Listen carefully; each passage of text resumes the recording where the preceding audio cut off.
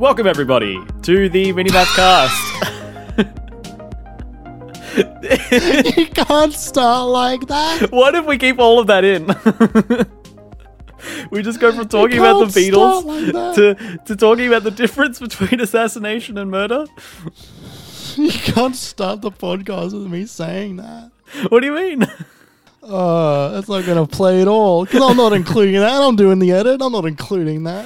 Oh, well, we'll see what happens. This is your weekly source of gaming news, questions, and impressions from minimap.com.au. My name is Kerry Palmer, and joining me as always is the anti-truther, Jeremy Braditich. Yeah, the anti-truther. The shooter on the grassy knoll. It's Jeremy Braditich. You know, Jeremy, before I clicked the play button, before we started talking about the Beatles, I was sitting here going, what are we going to talk about once I introduce the podcast this week? I don't know. I'm glad we solved that riddle. I'm going to have to do some wild editing on this one. I think there's something there. Okay. There. I had the thought midway, and I'm like, this will be fun. And then you said that, I'm like, here we go. Jeremy, before you went away and you turned on your PlayStation 5. Oh, yeah, I did. And you did that for a specific reason. And I'm going to ask this question now at the very top of the show. It is currently... So I can get it ready. Pardon? So I can get it ready and find out the answer to what I was turning it on for? Yeah. Yeah.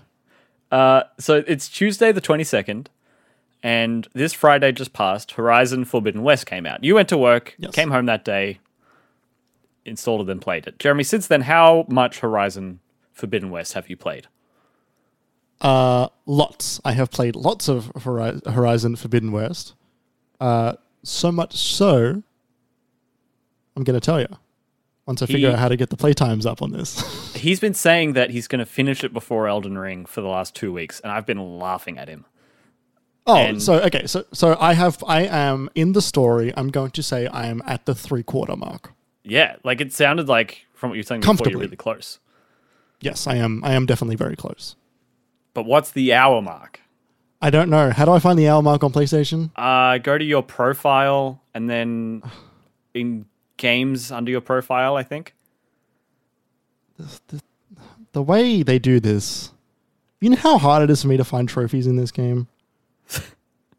Sorry, in this game on this platform. This is funny because I was thinking about talking about how much I hate the Xbox like front UI this episode as well.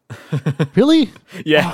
Everything just makes so much more sense on that. Nah, I hate it. It takes so many more steps to do anything on this fucking console. I feel that's right. That's how long it does feel that way for the Xbox. You're right, Jeremy. Before you have the opportunity to respond to that, I'm just gonna press on and do the intro while you figure that out. So if you're unaware, this is minimap.com.au's weekly podcast. We talk about games. You can go there to find this episode of the podcast, every episode of the podcast we've ever done, as well as our other podcasts, like our mini disc Game Club specials and the Game Spoilers podcast. No, that's what mini disc used to be called. And the Pecking Order is what I meant to say, which is our pop culture kissability ranking podcast. We've also got the occasional written article up there or a review. If you want to support the show, you can give the show a positive rating on the podcast service of your choosing. You can also go to patreon.com/minimapau to support us monetarily if you choose to do so. We also wanted to say thank you to Shook for letting us use the Moog Model D Improv as the music for the Minimap Cast. You can listen to more of Shook's music at Shook. Oh my god, I'm so sorry. Shook.bandcamp.com is the website. Wow, I'm really losing it. Shoot them with the gun. Shoot.bandcamp.com. Bandcamp? Please no one go to bandcamp.com. So Jeremy has resorted to checking the in-game clock. So he's loading up Horizon on his PS5 through his phone. Yes. I am 19 hours in. Oh. Wow. Yeah. So... where was I yesterday? I was 12 hours. I don't know. I don't think you told us. Right. Yeah. I was 12 hours yesterday. I'd played 8 hours in between today and yesterday. Wow.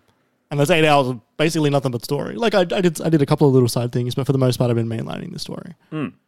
I've done very few side quests and even less errands around. Errands, huh? Errands, yeah. Errands. It's character name Errand as well. Yeah, that's why I'm saying errands. And like raising my eyebrows as I say it. Yes. What do you think of the game, Jeremy? This game's here. It's been 5 years since the last one. You really liked the last one.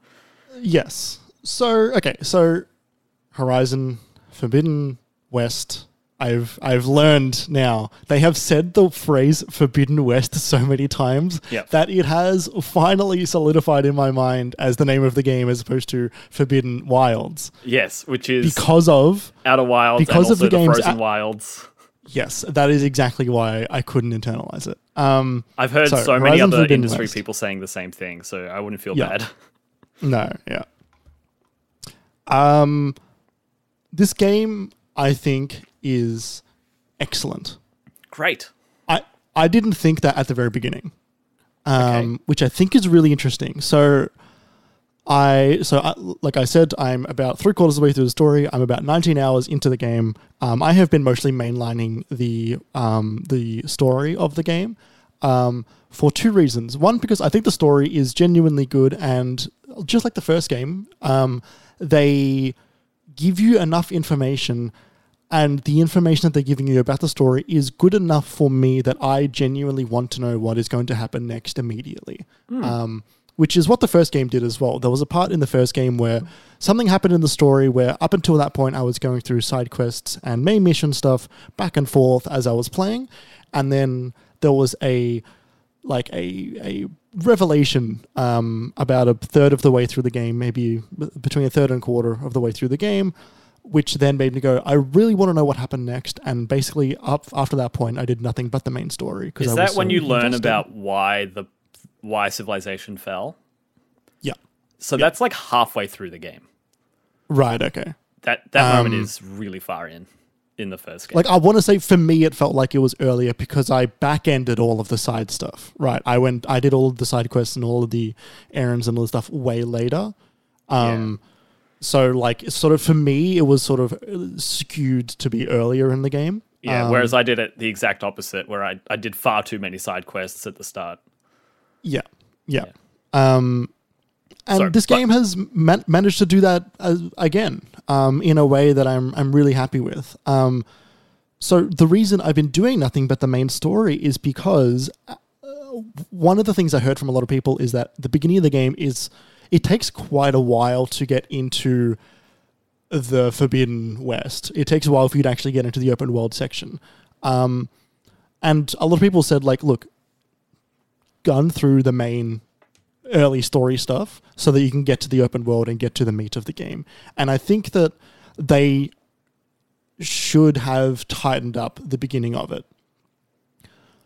One of the most interesting things about the game is that it starts off almost immediately from the first game. That's cool. It is about 4 months, but basically you don't know really anything more about what happened in between the first game and the second game. It's not like The Last of Us Part 2 where it's plus 5 years and no, all this stuff in the middle that you don't get told till later. And yes. So what happens is after you, this is going to be light spoilers of the first game. You beat the bad, and then you find out that what Zero Dawn means in the first game is it was a program to terraform the world so that the Earth will always be habitable and working, and then something went wrong, and all of the machines that existed around the world are there to help keep the balance and sort of do things to help the ecosystem exist and thrive and stuff. The Zero Dawn program was supposed to make sure that the Earth could continue onwards. And that humans could be like reborn and pick up civilization where it left off. Sort of, yeah. And then that goes badly. Yes, that goes badly in the first game and stuff, and you have to like make sure that it doesn't like wipe out everything and stuff You then find out that the Zero Dawn program is not fixed after the first game, and you have to, like, the mission is actually not over, but they do that in a way where it's not like it was haha, it was still going without you knowing sort of thing. It's done in a way where it is a direct result of what happens in the first game, specifically what happens with Silence, Lance Reddick, who is just excellent, as well as things are like part of the Earth is beginning to become over fertile, which you see in the trailer with like those red plants that are like scattered through the ground. It is because the balance is incorrect. Some things are working, some things are not working. And so it is your job to basically find out why. The very beginning of the game is you going out and trying to find backups of the AI that originally created the Zero Dawn project. And there's one like 9 AI that are housed under the one umbrella. Yes, yeah, the one umbrella named Gaia, and then there are other things. So like Hades is one that's in the first one, and then there's other ones like Apollo, Poseidon, etc. It's all after. Hephaestus is in the DLC. Yes.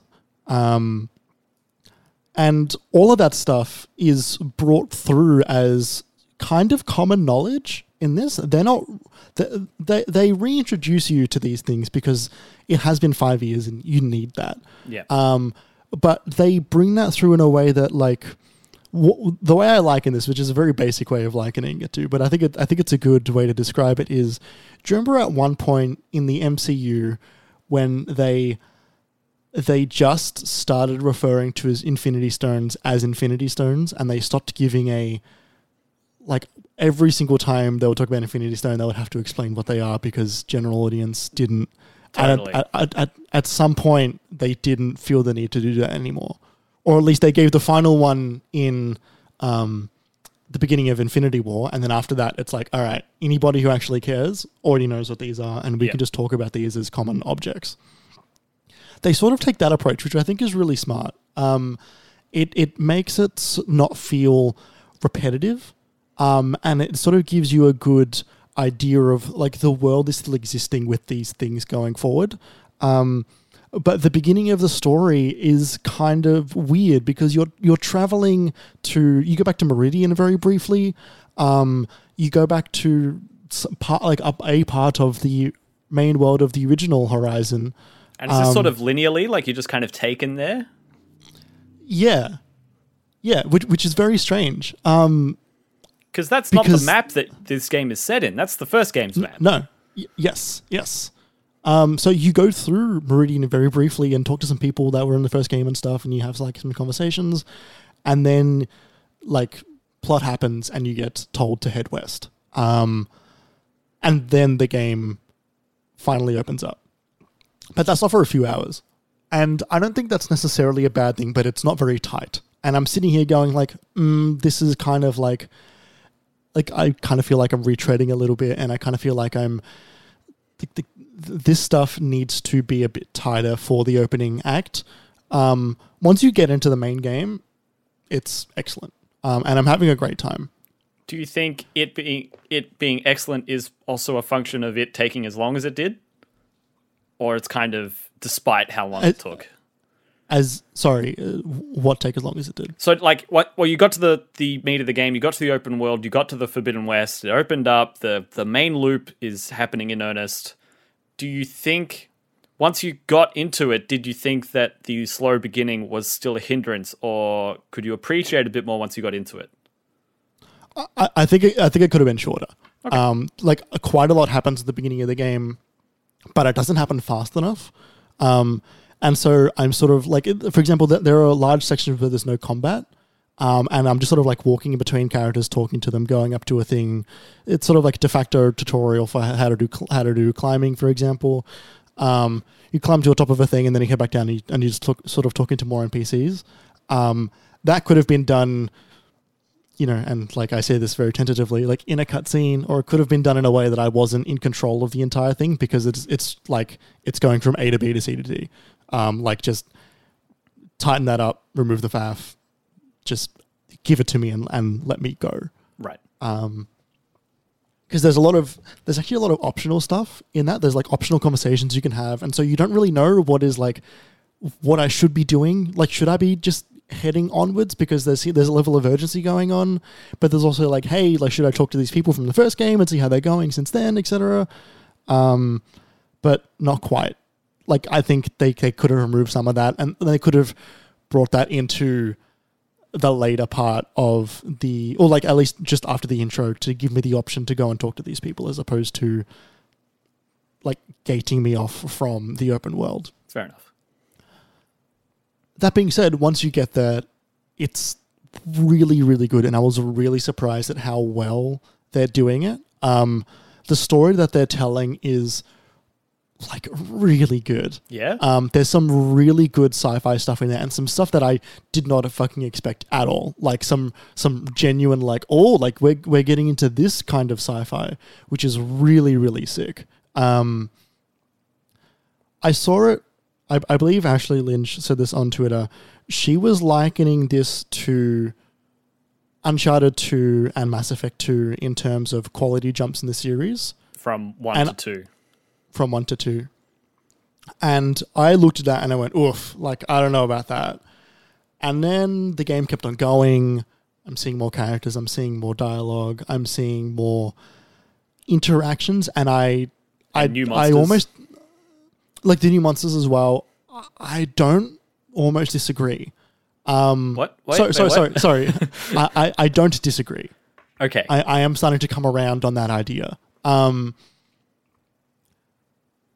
think that there's a very fine line that those games do, that jump from 1 to 2, because those jumps from 1 to 2 are almost reevaluations of what this series can be.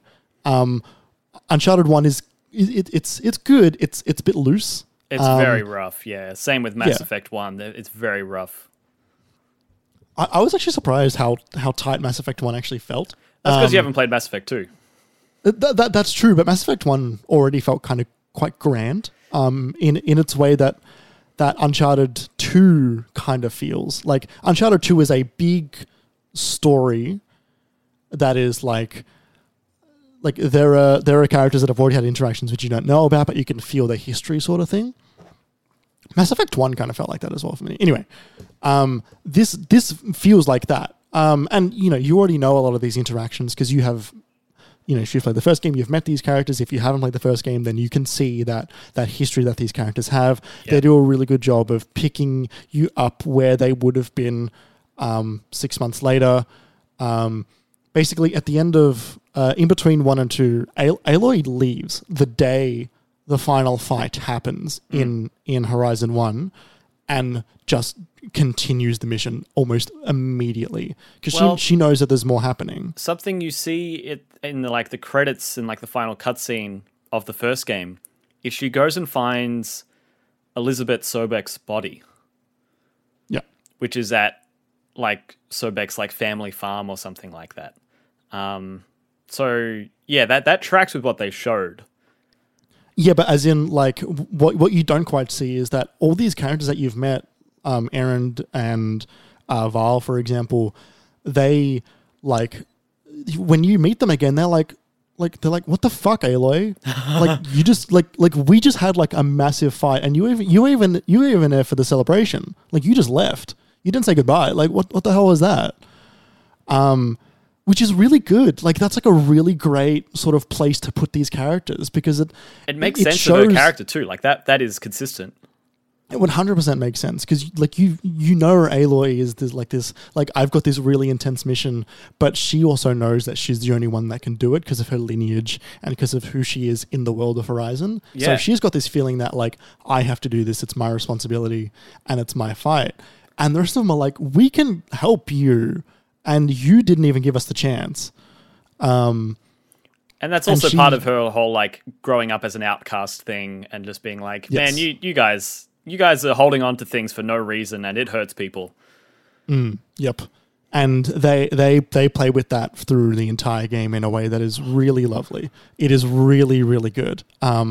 There's, you'll be shocked to hear that Aloy has to learn how to introduce her friends and, not be the only soul bearer of the future of the world sort of thing, right? Yeah, you can kind of see that in the trailers, right? Where Erend and Val, as you've said, like they both have focuses now, and you see them riding machines as well as Aloy. It's like, oh, that's interesting. You know, the people she's trusting to help her go through the world to do this mission. I do like that. And one of the weaker parts of Horizon 1, I'm sure you'd agree, is that all these characters existed quite separately, and then they all come together for the final fight, and it's like, hey, like everybody you've met, you know, it's everybody I did a 2-hour quest with. Yeah, right. And this feels way more natural. Like there's a moment in this game where you enter what is your de facto base for the game. I think it's just called like the base because it doesn't have the name. It's not called the allowed West. It's not the permitted West. No. And you've got this, as you go through, you bring like Val there and stuff, and then you have this big fight and you sort of get injured. And once you get better, Vo is there as well. Once you get better, it's like, hey, like, I'm going to go and find this piece of tech. And Val's like, I'm going to go get Erend. Like, he needs to be here. He wants to help you. I'm going to bring him here. Something bad has happened. Yes. Like Val is straight up like, we need more help. And so you've got this base and you meet new characters in this game as well. And they eventually will come to your base as well. And so I'm currently sitting at about 7 people in the base. And as the story is progressing, more rooms are opening up. Everybody's getting their own bedrooms. Things are getting more built up. They're making it their own space, and you can see that progression through the game. The Normandy. Sorry. Yeah, similar to a Mass Effect, 100%. But it works. It's a really good formula, and it really helps sell these characters in this game because the characters in the first game, they were good, but they didn't have a whole lot to do. Yeah. There's also that thing, an angle. Something I noticed in the final confrontation is they do the whole like, oh, go to each part of Meridian that's preparing its defenses. And in each section is a small group of people who may be there if you've done their side quests. And for me, some of their side quests I'd done literally 4 years ago, so I didn't remember who they were. And other people I'd just done their side quests like a day ago. But it was funny how it was like, oh yeah, if I got part of this, none of you would be here. But also, like, it kind of doesn't matter that you're here. Yeah, it's like a greatest hits of the previous quests of the game sort of thing, and it's a bit flat. Yeah, it's a little superficial. It's a cool idea. This sounds like a really natural, much better implementation of that. It really is. As well as because you can. It does the Mass Effect thing where you enter the base and they're interacting and they're talking about their own conversations that you're just walking into sort of thing. Oh, that's really good. It's really good. And so some of the new characters you meet as well, they have their own interesting perspectives because there's different clans in the West as well. There's this guy who is basically like a second in command for one of the armies in the West, and he is missing one of his arms from like the shoulder down because of a battle he was in, and you make friends with him on the way. You do some missions with him, and then he basically says like, hey, like I've sort of like I need to see this through because if this doesn't work, then my people are going to like get seriously hurt or all die. So I need to come with you to make sure that I can keep doing this and leave my army for a bit. And when you get there, he's quite solitary because he doesn't have the same level of interaction with everyone else, but you can find out what he's studying, you can learn what he's doing, and you can check in and you can find out that he's learning about like the different ways of the old world used to do war, for example, because he's a warrior. That's where his interest would lie. And you're having this conversation with a character named X, which is me censoring the name of the character, who is sort Fred. Of like, yeah. You're having this conversation with this character who can sort of see what's happening inside the base at a larger level. And when they mention this to Aloy's like, oh, like I would maybe I should learn, like do some learning with this person as well about some of the old ways of war. And the response is like, actually, he kind of wants to do this as a solitary project. And Aloy's like, okay, which was like I didn't expect that. Like my immediate reaction was, I'm gonna go there, have dialogue with this character. They're going to teach me like a move or something. Yeah, and that was going to be the gameplay thing, as opposed to like no, like this character actually just prefers to do this on their own, which was quite nice to see that they are, like I don't actively see them learning, but the world is telling me that they are indeed learning these things. So we've been doing a lot of story. I do want to hear more about and if you've got more to say, obviously keep going. But I do want to make sure we get time to talk about gameplay and visuals and stuff like that as well. Yeah. So I also do have a list of things that I need to get through. So I'm going to run through these semi quickly, just for time's sake. There's a lot more focus on the elemental damage in this game than there was in the first game. So like the electricity, the like corrosive acid, fire, like the repulsive, like shoot the arrow and the tear blast. There's a lot more focus on that because more parts have more weaknesses and more of the machines have a stronger weaknesses to those things, which makes them a bit more important. In a way that is not really told to you in a explicit way at the beginning, but something you do need to learn to continue through the game, because the game is genuinely not very easy. At least on normal difficulty, I am dying fairly regularly. That was my experience of the first game too. But like I didn't have that in the first game, so I think there is more of a focus on that stuff. True. You are also mainlining it, so like because there's levels in this, like your health is going to be lower than someone who took their time.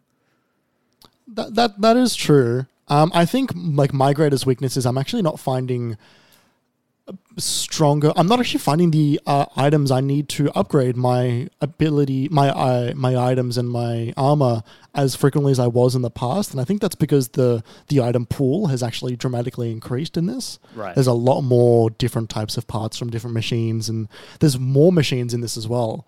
I want to say there's like 25, 30 machines in this, which is quite a lot considering that they are all very individual. There are boss ones, but they're very individual in this. How many of those are returning? I want to say 8 or 9, but for the most part, you're not finding watchers throughout the game. There are Thunderjaws around, but they have like for like equivalents for watchers now, which are like there's ones that sort of like the equivalent animals, like a weasel, basically. Which is really cool because like they act differently to a watcher, but they do some of the same things. But then I went into like one of the cauldrons and I found some watchers, and I was like, oh, they are in this game. So like they are sort of more spread across. There's not enough Lance Reddick in this game. I'm just going to say immediately. I know they are like, he is there and they're saving him for something really cool, which I can see in the distance, but I want more of him. He's got such a good voice. And his performance is just excellent. The climbing, I think, feels worse in this game, which is really weird. Wait, what? Yeah. I didn't think that was possible.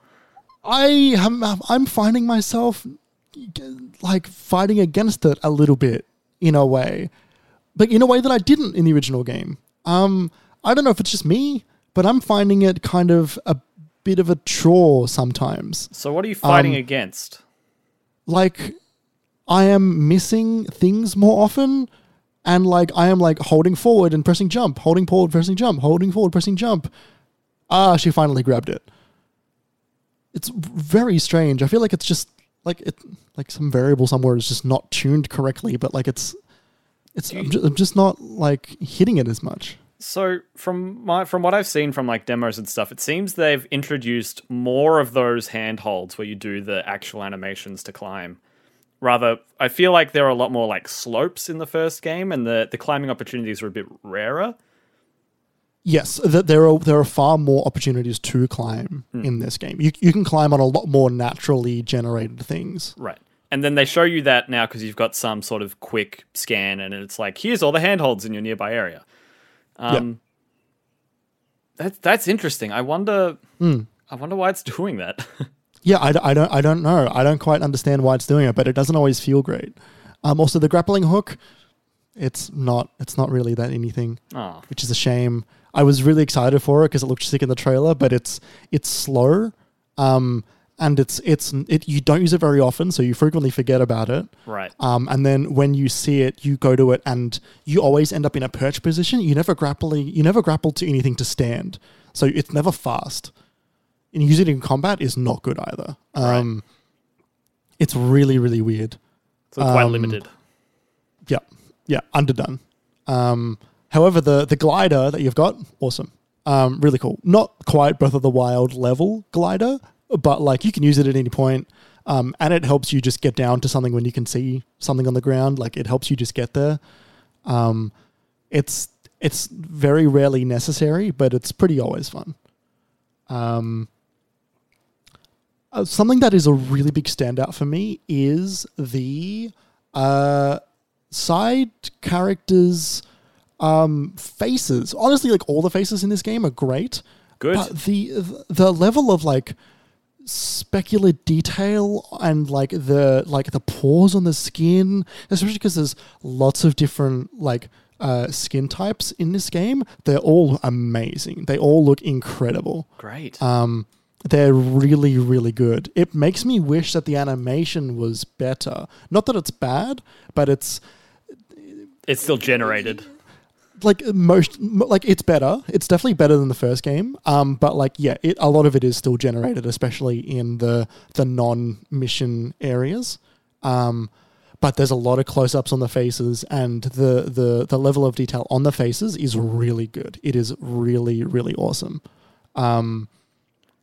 That's the kind of thing you could see. Is like that was something that everyone had to say. It was like these guys look wonky. These guys look like cheap. Yeah. They put like an almighty effort into doing it on this, and it really shows. It really works. That's great. There is one moment that I do want to talk about, which I think is a really good encapsulation of why this game is like a really good successor to the first, which is there's a part in this game where you have to go out, find some AI to bring to your AI and help progress the story. One of the areas you have to go to is to find the AI called Poseidon, who is in charge of terraforming the water in the Zero Dawn project. You'd be shocked.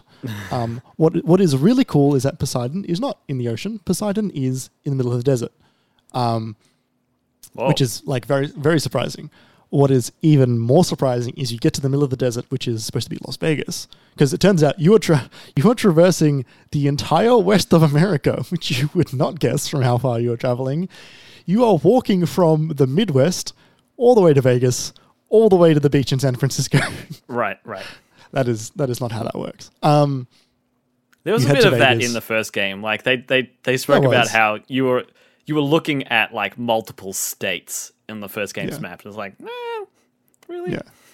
It's very Death Stranding. But yeah, so you travel to Vegas to try and find the Poseidon thing, and you meet these three fellows.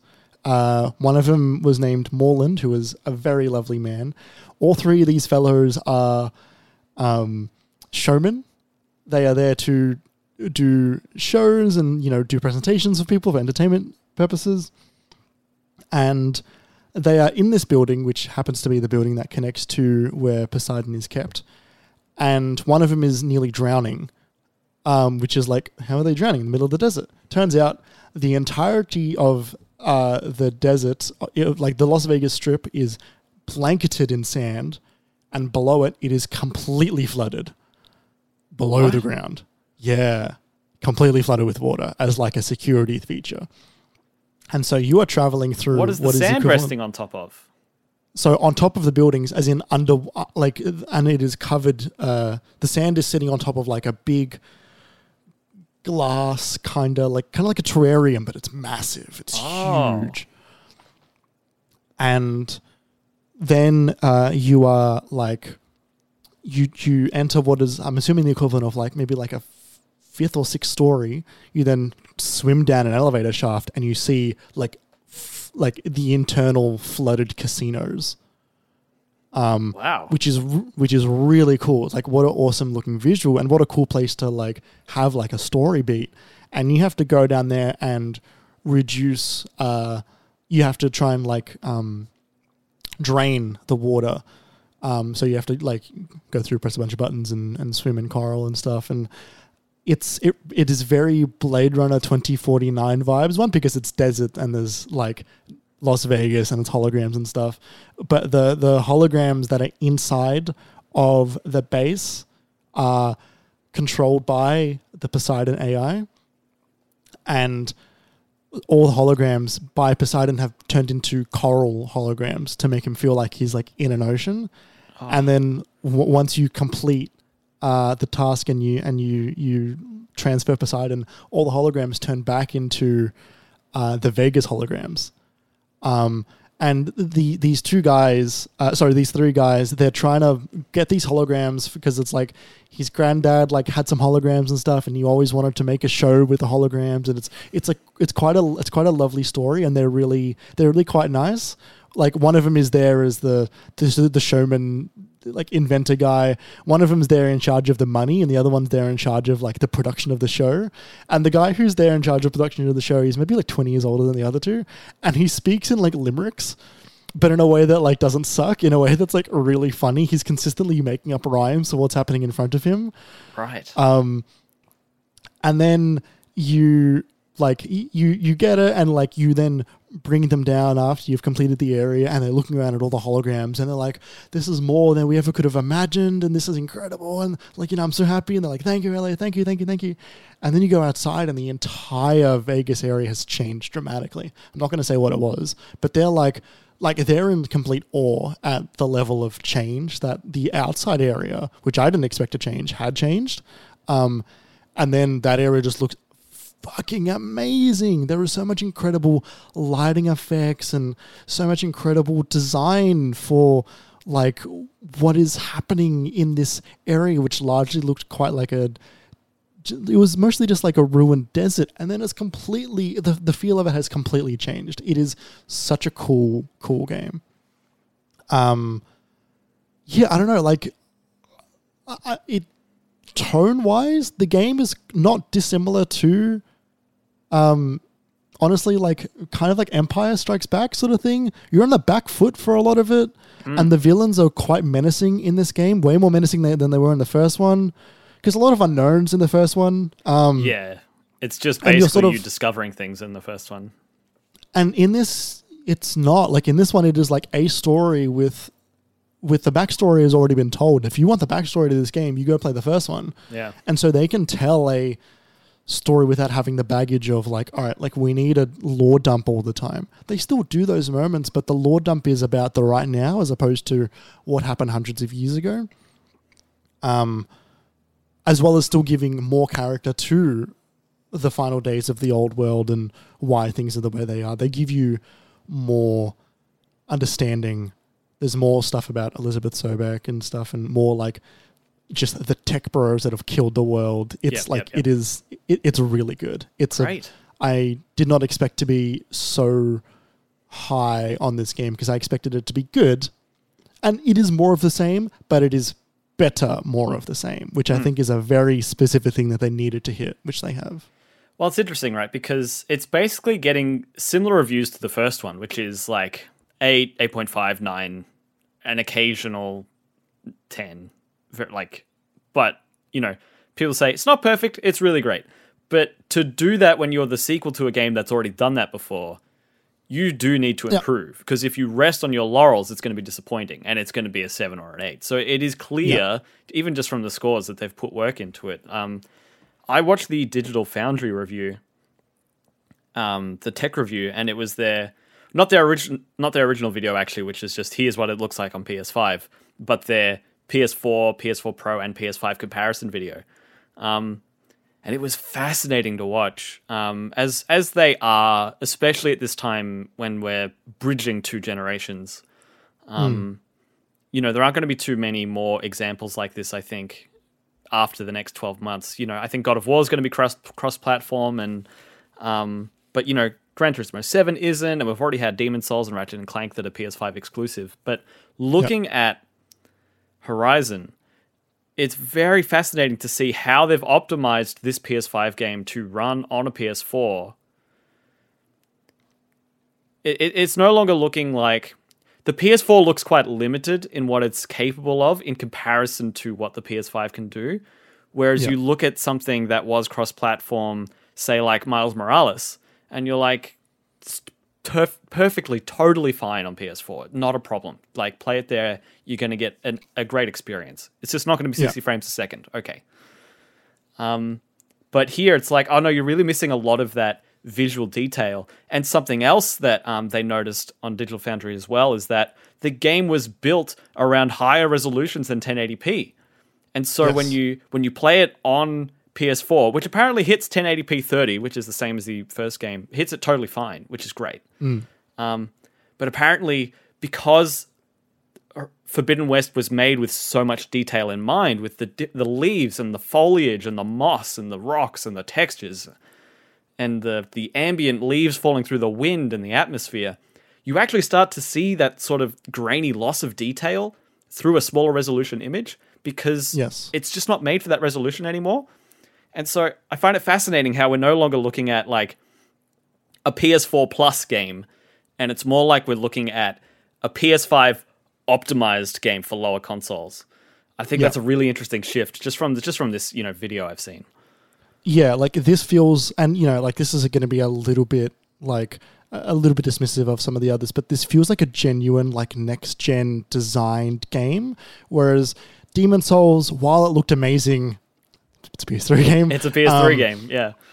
Ratchet and Clank, while also looked amazing, did things, that like, genuinely you couldn't do on the PS4 due to like the loading and like the rifting and stuff like that. Like, it still was a smaller scoped game, which obviously worked in its favor, but was still small scoped. Miles Morales was more Spider-Man. It's a game that we know in a world that we know. And Returnal, I guess, is really one of the only other PS5 exclusives. Yeah, and even then, like, I want to say Returnal, like, could have been built on a PS4 with like less detail, obviously, and like to an extent this could have too, but this game would feel quite differently if it wasn't on the PS5 with the tech that they're showing, because there are these moments where you are seeing an extraordinary amount of detail intentionally, so you can sort of place yourself a lot of the time. This game shows some really intense peaks to place you in the world, so you know where you are a lot of the time and you know where to go. Right. In ways that is like, it is really breathtaking a lot of the time. There are so many times where I'm like looking at things going like, how they do that? Because it doesn't, like, it's so stunning looking. I was playing with my housemate, and the first thing my housemate said while he was looking at this was like, man, I wish the Switch had better. No, I think he said, man, I wish Nintendo had better hardware. Yeah. Because this is like, they have learned some genuine lessons from Breath of the Wild in this game. I mean, of course. Who hasn't, right? Like Breath of the Wild has changed open world games forever, but like this is learning those lessons and working with them in a very, very intelligent way. Lessons that they didn't learn with the original one. No, because it came out 5 days before Breath of the Wild. Exactly. And so it was always being compared, but was never, ever in a million years going to have the chance to integrate any of those lessons, because no one had learned them yet. And I'm not saying that this game is on par, like, on a meta way with Breath of the Wild. Breath of the Wild obviously has changed open world games. This is not going to, and this is also not trying to. This is incorporating the best ideas from Breath of the Wild, or like at least attempting to incorporate it into Horizon's formula, to make Horizon a better game than the previous one. So I think they have done a really good job, and I'm very, very excited to see the end of this story. It's like, I don't know, I think it's really excellent. It's not without its flaws, but I think it's very, very good. You have to go into this knowing that, like, it's like, once again, don't go expecting Breath of the Wild style gameplay, because it's not that. This is like a really good middle ground in between the best of Western open worlds and lessons from Breath of the Wild, I think is maybe the best way to describe it. Jeremy, I know we're going long on our like estimated run of show here, but yes, you got to tell me more about the fights. You got to tell me more about the creatures. They're really good. A lot of them are really very bespoke, and when I am seeing certain creatures, I am adjusting my play style on the fly. It is less about it is still, like shoot the baddie in the glowing weak spot, but the way they attack is fundamentally changed. They all have their own ways of attacking you now, in ways that I am dodging and running at different points to make sure that I'm dodging these attacks. It feels like a lot more like back and forth a lot of the time, whereas I want to say Horizon 1, especially towards the end, it became very run and gun. It became very like do laps, shoot them, do laps, shoot them, do laps, shoot them, which I still thought was fun. But this is now like they are up in your shit 100% of the time. And it is your job to get up in their shit when they are on the back foot, which is quite different, honestly. Like I feel like I'm playing this game differently to the way I'm playing the first one. Maybe it's been a while. But I want to say that's how they presented the gameplay in the first one in like the E3 trailers. Like with that first Thunderjaw, it was like, you stun it for a sec and you sprint at it, slide under it, and shoot a fire arrow in its belly, and it explodes. Which you would never do in the first one. The first one, you keep your distance. Yeah. Whereas in this one, so I fought my first Thunderjaw last night in like a really cool, like in a story space. And this thing fucking gunned for me all the goddamn time. It was always trying to get like up in my shit because it was like it knew like it knew like it thinks it was aware that I am on the defensive when it is really close to me. But there are still things I can do. So I am like dodging out of the way, like almost like dodging through attacks a lot of the time to get on a blind spot of it so I can like nail a part of it and then run back, reload everything, and then by the time I've reloaded everything, like it is already on its way. Yeah, like it is getting close to me. And so they are doing a lot more close range attacks, which I don't feel like they were doing as much in the past. As well as finding, they put you in arenas with multiple different machines at a time, and those fights are hard. When there are different machines that are attacking you in different styles, you have to always keep in your head that this one might be right behind me, that one's over there, that one's kind of distracted, I don't have to worry about that one for at least 5 seconds while I'm attacking this one in front of me, and then I'm going to dodge out of the way the one that's probably attacking behind me. But that also means that the elemental abilities that I was mentioning before, they can then be used to your advantage. So there are more, the elemental abilities that you're using, a lot of them are doing more AoE attacks. So if you can time them that the 2 different machines are next to each other when one of them goes off, the other one will get really hit by it and do quite a lot of damage to it as well. So you are kind of like trying to like route the enemies while like they control the space. Yeah, you have to try and herd them sort of close to each other so you can sort of do like some heavier damage while they're next to each other, while also making sure you try and pick them off, because there is nothing better for your chances in a battle than having less machines fighting for each other. 2 weak machines is way stronger than 1 strong one. So very different spaces to fight in this, I want to say. That's cool. I like that. Yeah, and you will frequently find in the open world multiple machines together. Not like interacting together, but like if you're fighting in like in a machine A little area, other ones will come and notice a battle and get involved. Which is I don't remember that happening very much in the first one. They were largely quite rubber banded off a little bit. Yeah. Like it happened, but not as much as it is happening in this. Cool. Well, that's great. It sounds really positive. I can't wait to get to it in like 6 weeks. Obviously I was going to say this, but if you can try and bump it up on your priorities lists, I definitely think you should give it you give it a really hot try. I'm very curious to see how you would land on it. Oh, I mean, I'm curious too. I mean, all the stuff you're saying about the slow intro, I was like, ooh, I like that. But the thing is, the slow intro, you need to get through the main story of the slow intro before you faff around with any other stuff. I know, there's so much optional shit at the start which you need to force yourself to skip. Yeah, it's interesting, right? Because I'm playing something that's embargoed right now, and I'm gonna be playing that a fair amount for work. So I guess for me, this was always next on my list after that, right? Yeah. My question for you is: are you trying to say that I should try and integrate it to put it in the downtime, try and fit it in the cracks? I don't know, only because I don't know how fun it's going to be to go back and forth between the two styles of combat. I think, I wished happened with the first one, it needs its own space. Right. Yes. Because even with its controls are so funky, where it's like dodge and crouch are like square and circle. Yeah.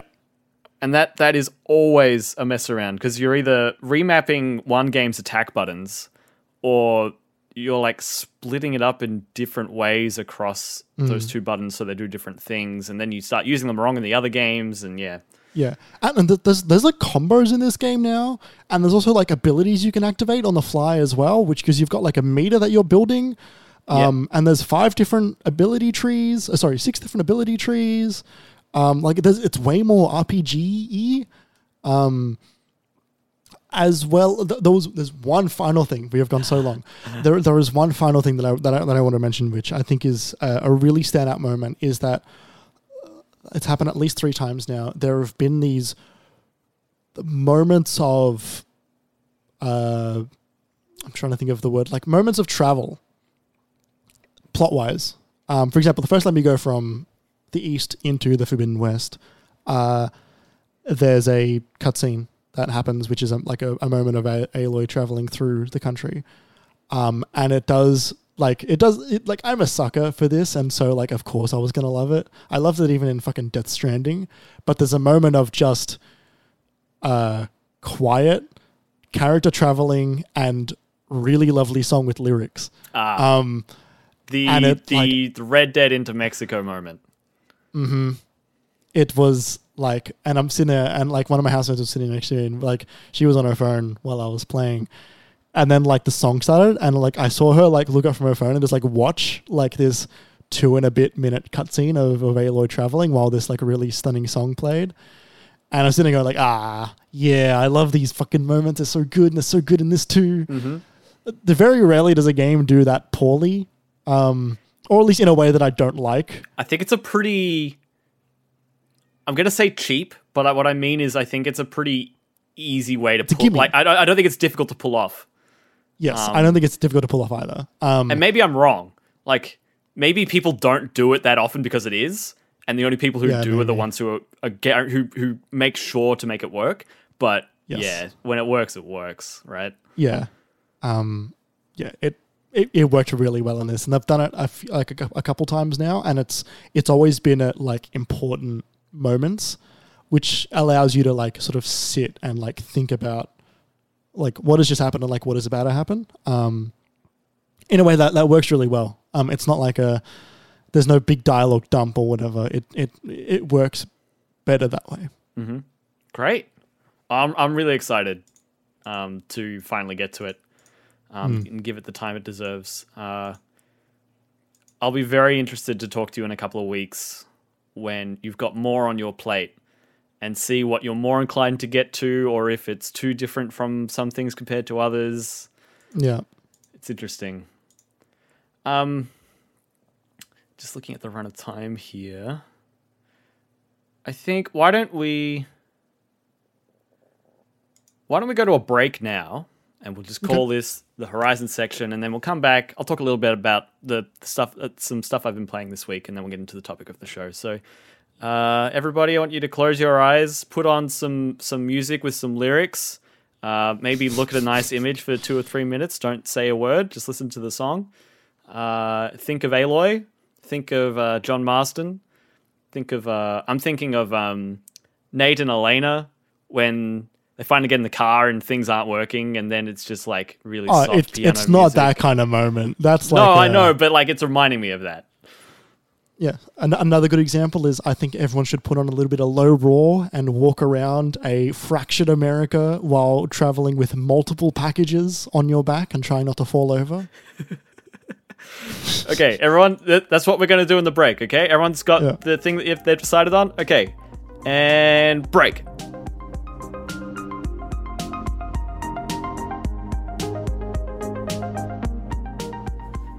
Welcome back to the Mini Madcast.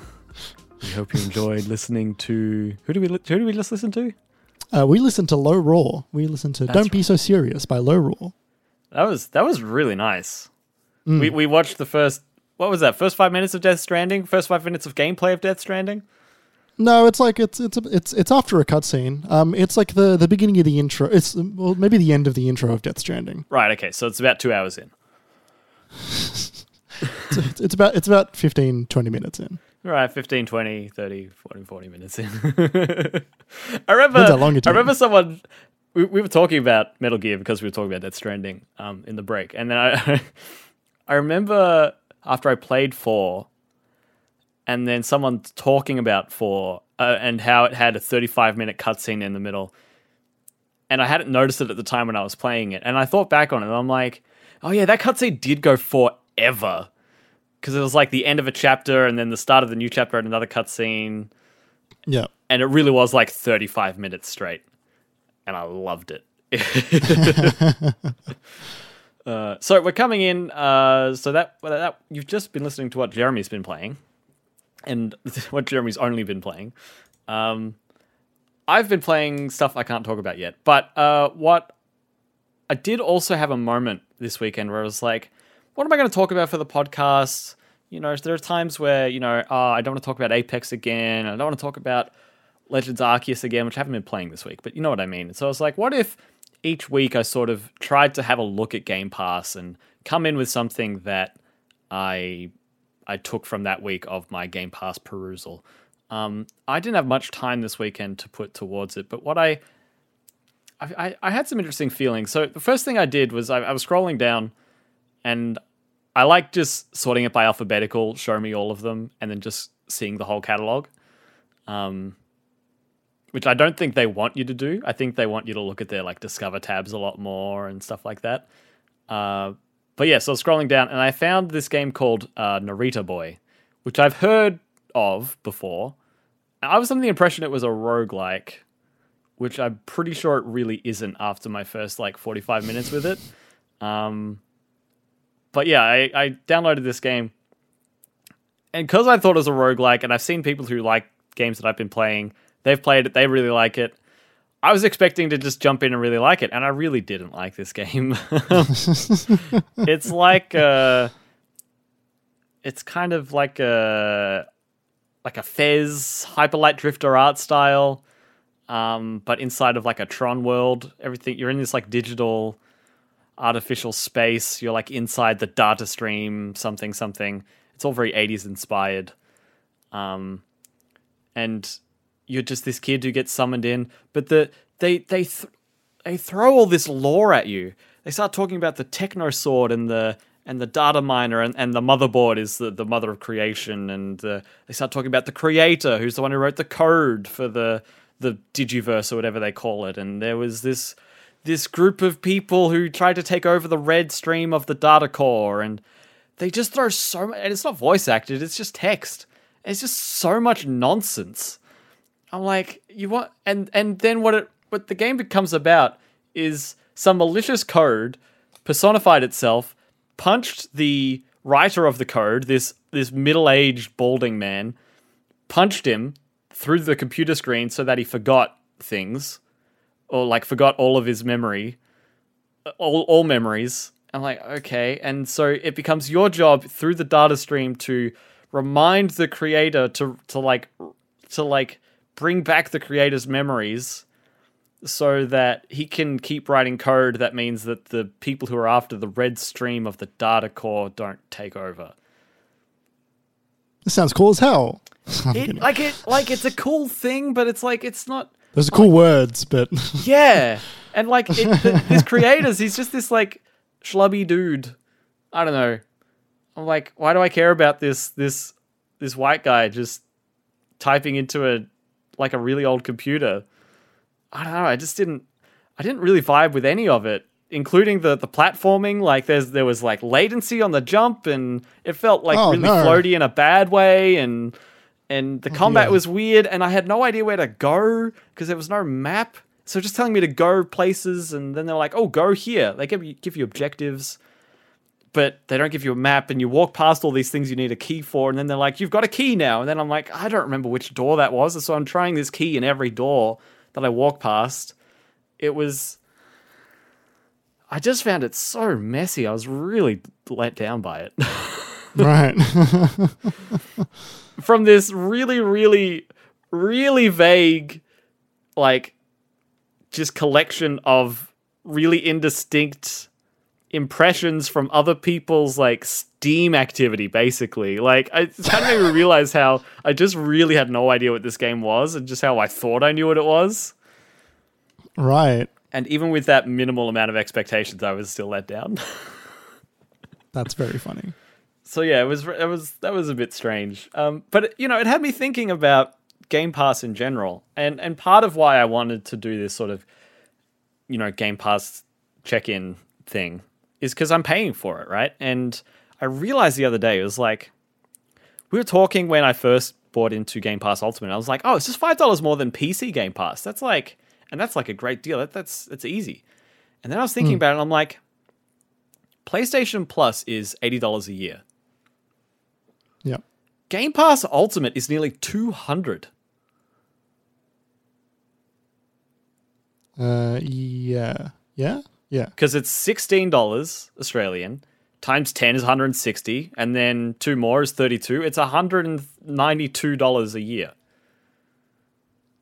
Can you buy it at a yearly price? I don't think so. And I think when you can buy it in bulk at like a retail store or something like that, it's just 3 months at once for the 1 month price. It's just 16 times 3. It's just like 48. Yeah, right, okay. Yeah, you can buy 3 months for $48. Right, which is just you buying 1 month 3 times at once. Like you don't get a discount like you do with PS Plus or something like that. Oh, you get a couple of dollars. So, like, it got me thinking. I'm like this is a good deal, but also they've got me spending way more money than I realized.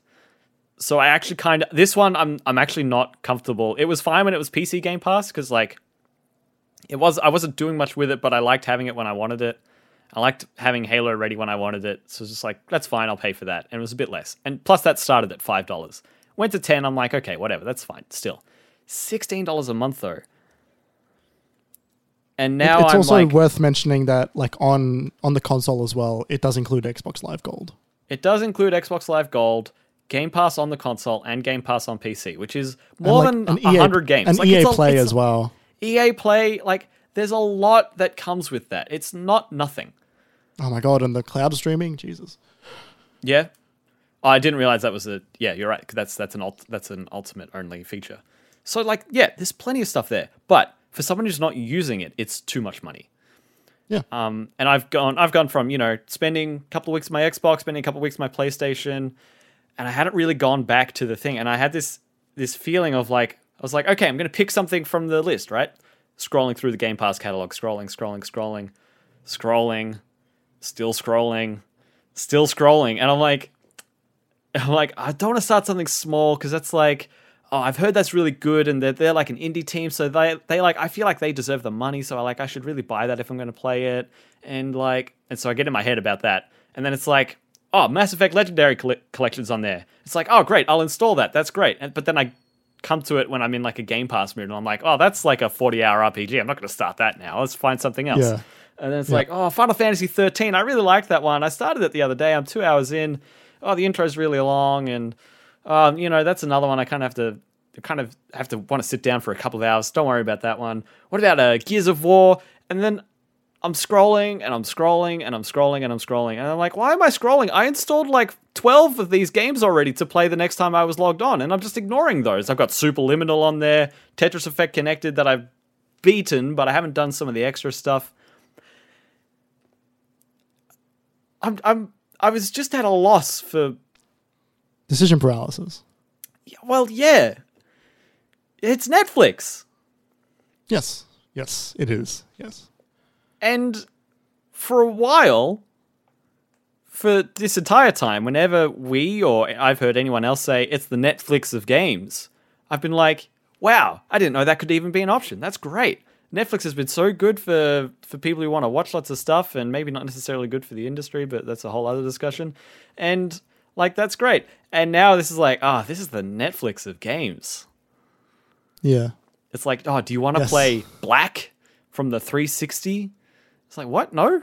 It's like, do you want to play AI the Somnium Files? I hear it's great. And I'm like, I hear it's great too. I don't think it's my bag. I don't want to just pick up AI the Somnium Files. What is that? It's a big long JRPG or a visual novel or something? I don't know. I don't care to find out. And it's just so much stuff. There's so much stuff that it becomes noise. I think yes. I think I also want to bring up... You want to do a little bit of psychoanalysis? Oh boy. Do I?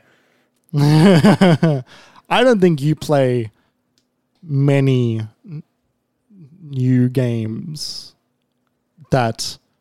I don't think you start games very often. Right. Okay. I'll take that. And I'll give you an example. A short hike. Okay. Oh, yeah. How like the recommendation for a short hike went on for about 2.5 years. Of like, it's really short. You've already got it on Humble. You've probably already got it twice. Yes. And the pushback from you on that was never, I don't think that's my kind of game, or I don't think I'm going to enjoy that. Especially when you played it and you finish it and you're like, hey, that was really good. Yeah. It reminds me also of Braid and The Witness. I've installed those, and Into the Breach. Right? I bought it and I installed it. I intended to play it at some point. Yeah. Yeah. You remember how I spoke about Into the Breach like 2 months ago? Yes. Still haven't gone back. Yes, I do. Yeah, I mean, yeah. I think maybe when you for example, the other day when you told me that you would watch Tenet. Yeah, but before the last podcast, I was like, what have I been doing this week? Oh yeah, that's right. I watched Tenet twice. Yeah, that was the strangest thing to hear. But what was more strange is when you said you watched it again.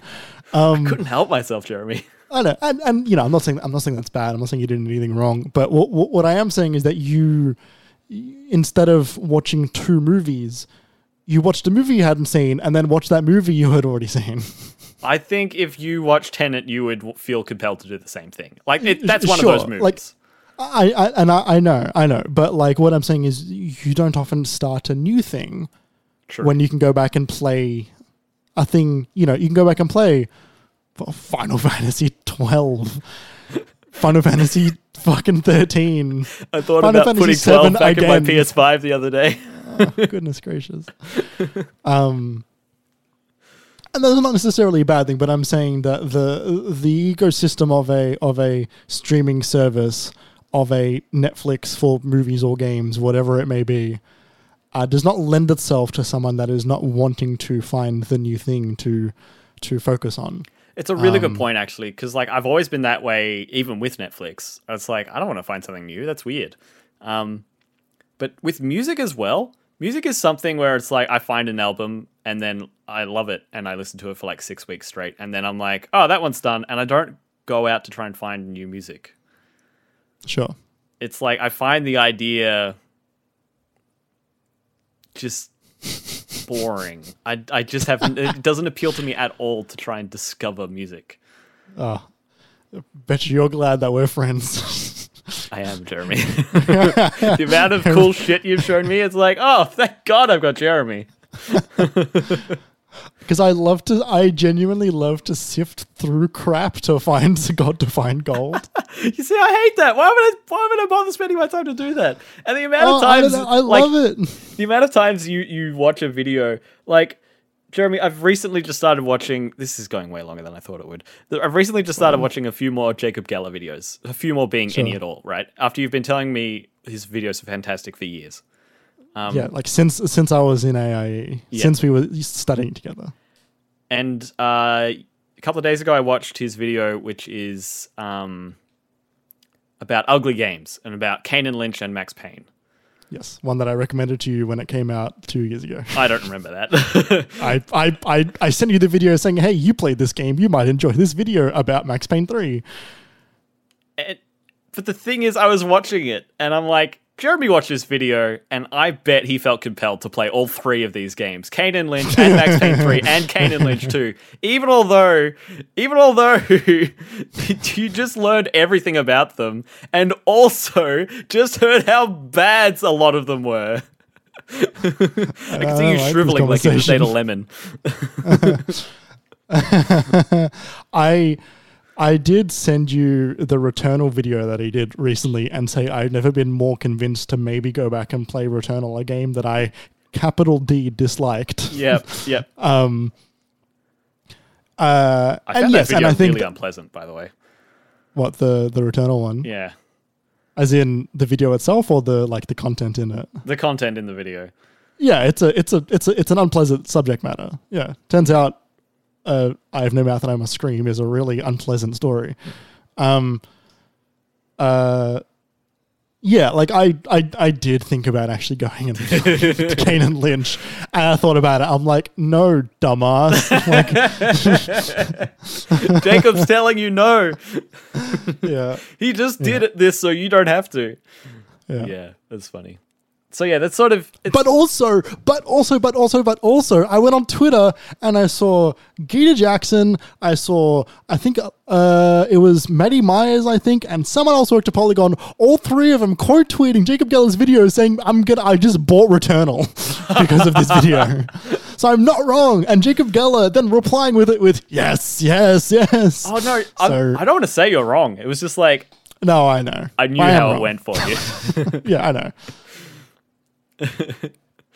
So yeah, that's I have frequently thought about like things that are rated not good, like 6 out of 10 games went, ooh, there's something interesting there because Jeremy, people didn't like it and some people liked it. What movies were we talking about recently that you decided to start going through and then you didn't make it all the way through, so you just didn't bother?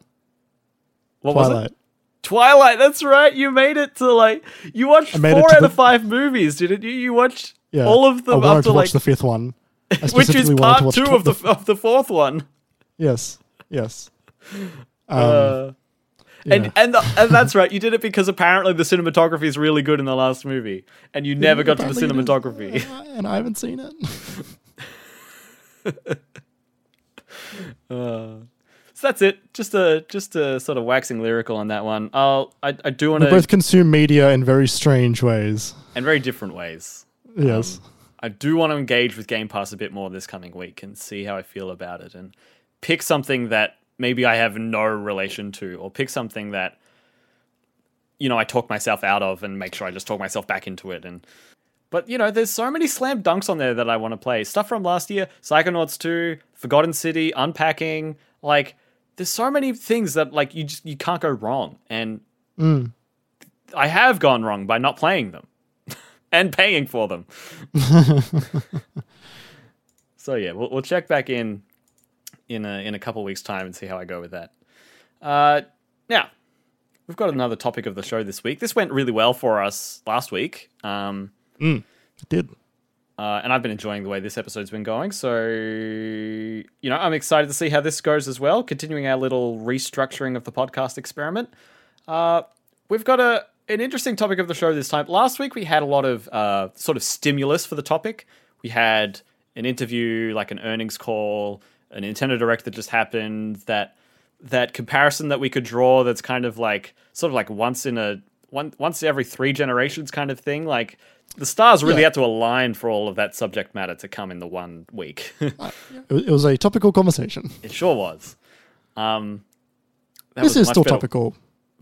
Yeah, it is. This is still topical.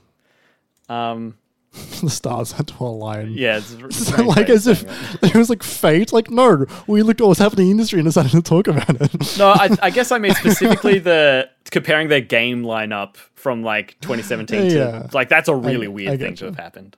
Yeah. The stars had to align. Horizon Forbidden West had to release for me to talk about Horizon Forbidden West on the 22nd of February.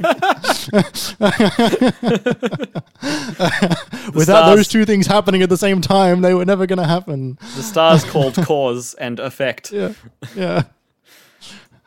So this week's topic, and we sort of retooled this one. We sort of workshopped it a little bit. It's going to be a bit of a general discussion. A little less laser focused than it was last week, I think. But our general topic this week that we've got here is, can a shooter be successful without a battle royale mode? Yes. That's our big topic. And we're sort of going to talk like around that topic and come back to it and sort of branch off from it. And then at the end, we'll sort of discuss all the things and how they relate to this overall topic. But, we've sort of been thinking about how some shooters are on the decline. I think something that that brought this to our attention to include this as a potential topic for us was how Halo Infinite has been performing a couple of months after its launch. It was reported recently that I want to say about 2 or 3 weeks ago now that Halo Infinite has fallen out of the top 5 most played games on Xbox. It was sitting under Roblox at that point in time, and I was reading the stats from Windows Central. This was written by Brendan Lowry. They wrote, at the time when they were writing this, they also said, on Steam, it typically hovers between 10 to 20,000 concurrent players, a small fraction of what the player count looked like a couple of months ago on release. Despite the fact that 20 million players have played Halo Infinite in total, many of these players haven't stuck with the game for long. And so it got us thinking about like what types of shooters are even viable anymore. Like the kinds that used to be successful, the kinds that used to have such staying power, seem to be not doing as well. And, there's a part of that makes sense, right? Like when you look at Quake Champions, for example, that came out in like 2017, revamping the old Quake formula. You and Ollie really liked playing it. I enjoyed it enough. But it really didn't last. No, it didn't find an audience that was sustainable, and then it fell into that like cause and effect of not enough people playing it, queue times getting longer. Then because queue times are so long, people are not playing it because they don't want to wait too long. Therefore, the play base gets smaller and smaller, and it's a death spiral. Yeah. So, like there's you can bring back old formula games like that, and there is a fondness for them, particularly from older audiences and people who are familiar with that genre or that franchise from the past. You can bring back those old franchises, and in a new current setting, in a modern game setting, where we're used to different gameplay modes and different, sort of styles of gameplay, things that are maybe a bit slower, maybe games that have more abilities, more characters and stuff like that. Like, it's interesting when you take one of those old systems and put it in. But yeah, one of our first sort of questions here is, what about Battle Royale has helped it to stick around? Why isn't it the fad that people expected it to be? And I guess what we're talking to when we say that is there are so many... There were so many Battle Royales that were trying to pop up with the success of PUBG in 2017. Everyone was talking about how it was going really well. PUBG's going to fade into the distance. And Apex launched and it's got a really strong thing and it fades. And Fortnite's the biggest thing in the world and it's going to fade. It's going to go away one day.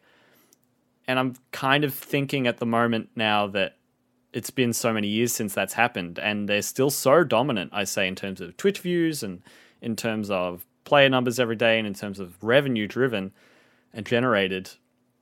I think they're here to stay. Yes. Yeah, they are. And I think it's fascinating because, like, aside from PUBG, which I think is, like, PUBG's roots are in Arma and DayZ and stuff, and the 1 versus 100 mode in that, the Battle Royale mode in that. PUBG was the one that popularized the genre But it was, like, I think what it was is it was Fortnite was the one that really showed that you can bring it to other properties. Because, like many, many years ago, Fortnite was a game called Save the World, which was a base building defensive horde mode. Well, can I say, it wasn't called Save the World until they had the Battle Royale mode, and they needed to rename what their core game was, which was just Fortnite. I want to say "Save the World" was their initial tagline for the game back when they were showing it off at. When were they showing it off? They were showing it off at an Apple event years ago. Like I remember watching the reveal event. And it was like E3 in like 2015 or something like that. It was around for ages, and then it kind of came out to a bit of a whimper. Well, it came out into beta. Remember? Like, it didn't full release until after the Battle Royale mode existed, as far as I can remember. Is that game still in early access? That game is no longer in development. No. Do they still call Fortnite early access? Oh, I do not think so. If they have, I don't think they do anymore, because it's been so long at that point. Like, what is early access? Yeah. Yeah, and so, like, when Epic announced that they were doing a Battle Royale mode, you remember this as well, because we were watching it at the time. Everyone was like, oh, they're copying PUBG. Remember that? There was an immediate, like, hey, PUBG's made in Unreal, and then Epic are using the things that PUBG made in Unreal to help make their own Battle Royale mode. And I think were they sue Epic, or they were did. Like planning on, because they were like, oh, like they're stealing, or rather they're using our changes without our permission on their platform to help further their own thing. And it was like there was I think legitimate reasons to take them to court, because it's like how, I don't know if you know this, but Amazon, for example, they will look at the things that get sold very highly on their store that are not made by them, and then make the same thing but cheaper in-house. Right. That's like how Woolies and Coles do the same thing with their like home brand stuff. It's like, oh, people are buying tofu. We're no longer going to sell this brand of tofu that everyone wants. You can only buy our stuff, and you have to because you shop here. Yes, which is incredibly anti-competitive behavior.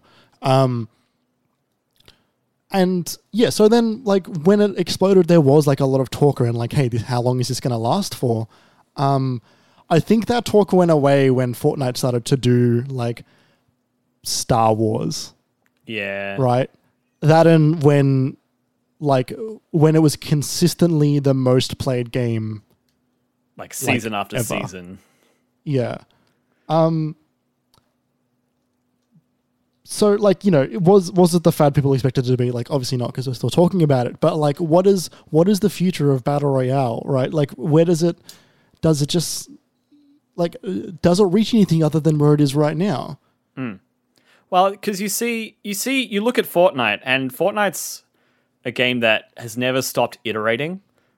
They're bringing in vehicles and planes and UFOs and cars, and then they bring in like a respawn system from Apex and ping system, and totally. And like, I wouldn't be surprised if you can call in loadout drops like you can in Warzone. I don't know that for sure. I'm just like, that's what Fortnite does. They've made that Among Us mode. Like they just throw in new shit constantly, and people don't like that. It's actually a bit of a turnoff.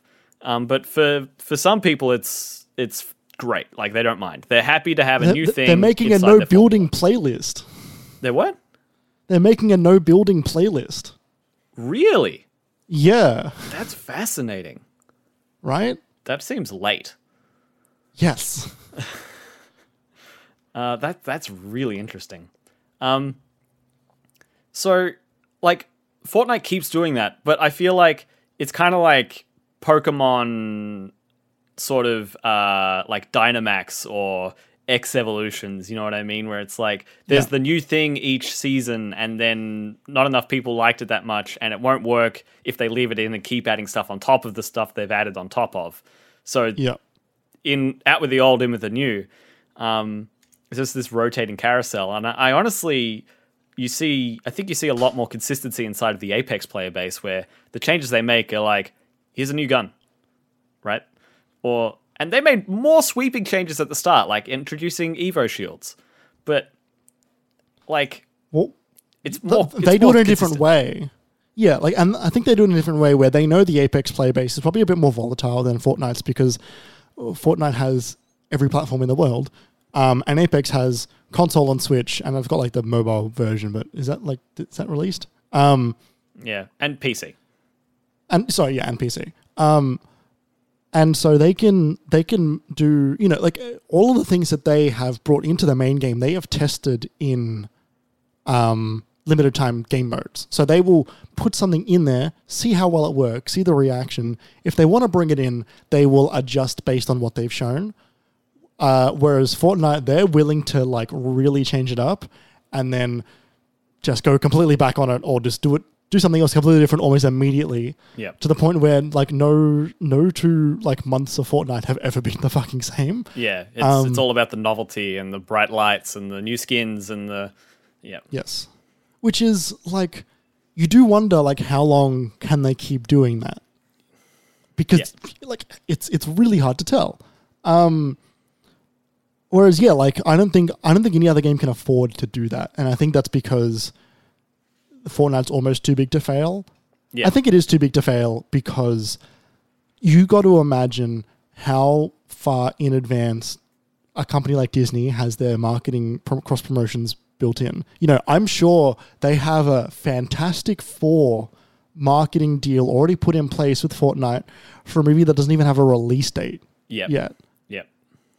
And because they know that when they do these big changes, they add a Spider-Man, for example, they need to be able to go in and they need the dev time to make Spider-Man work in Fortnite.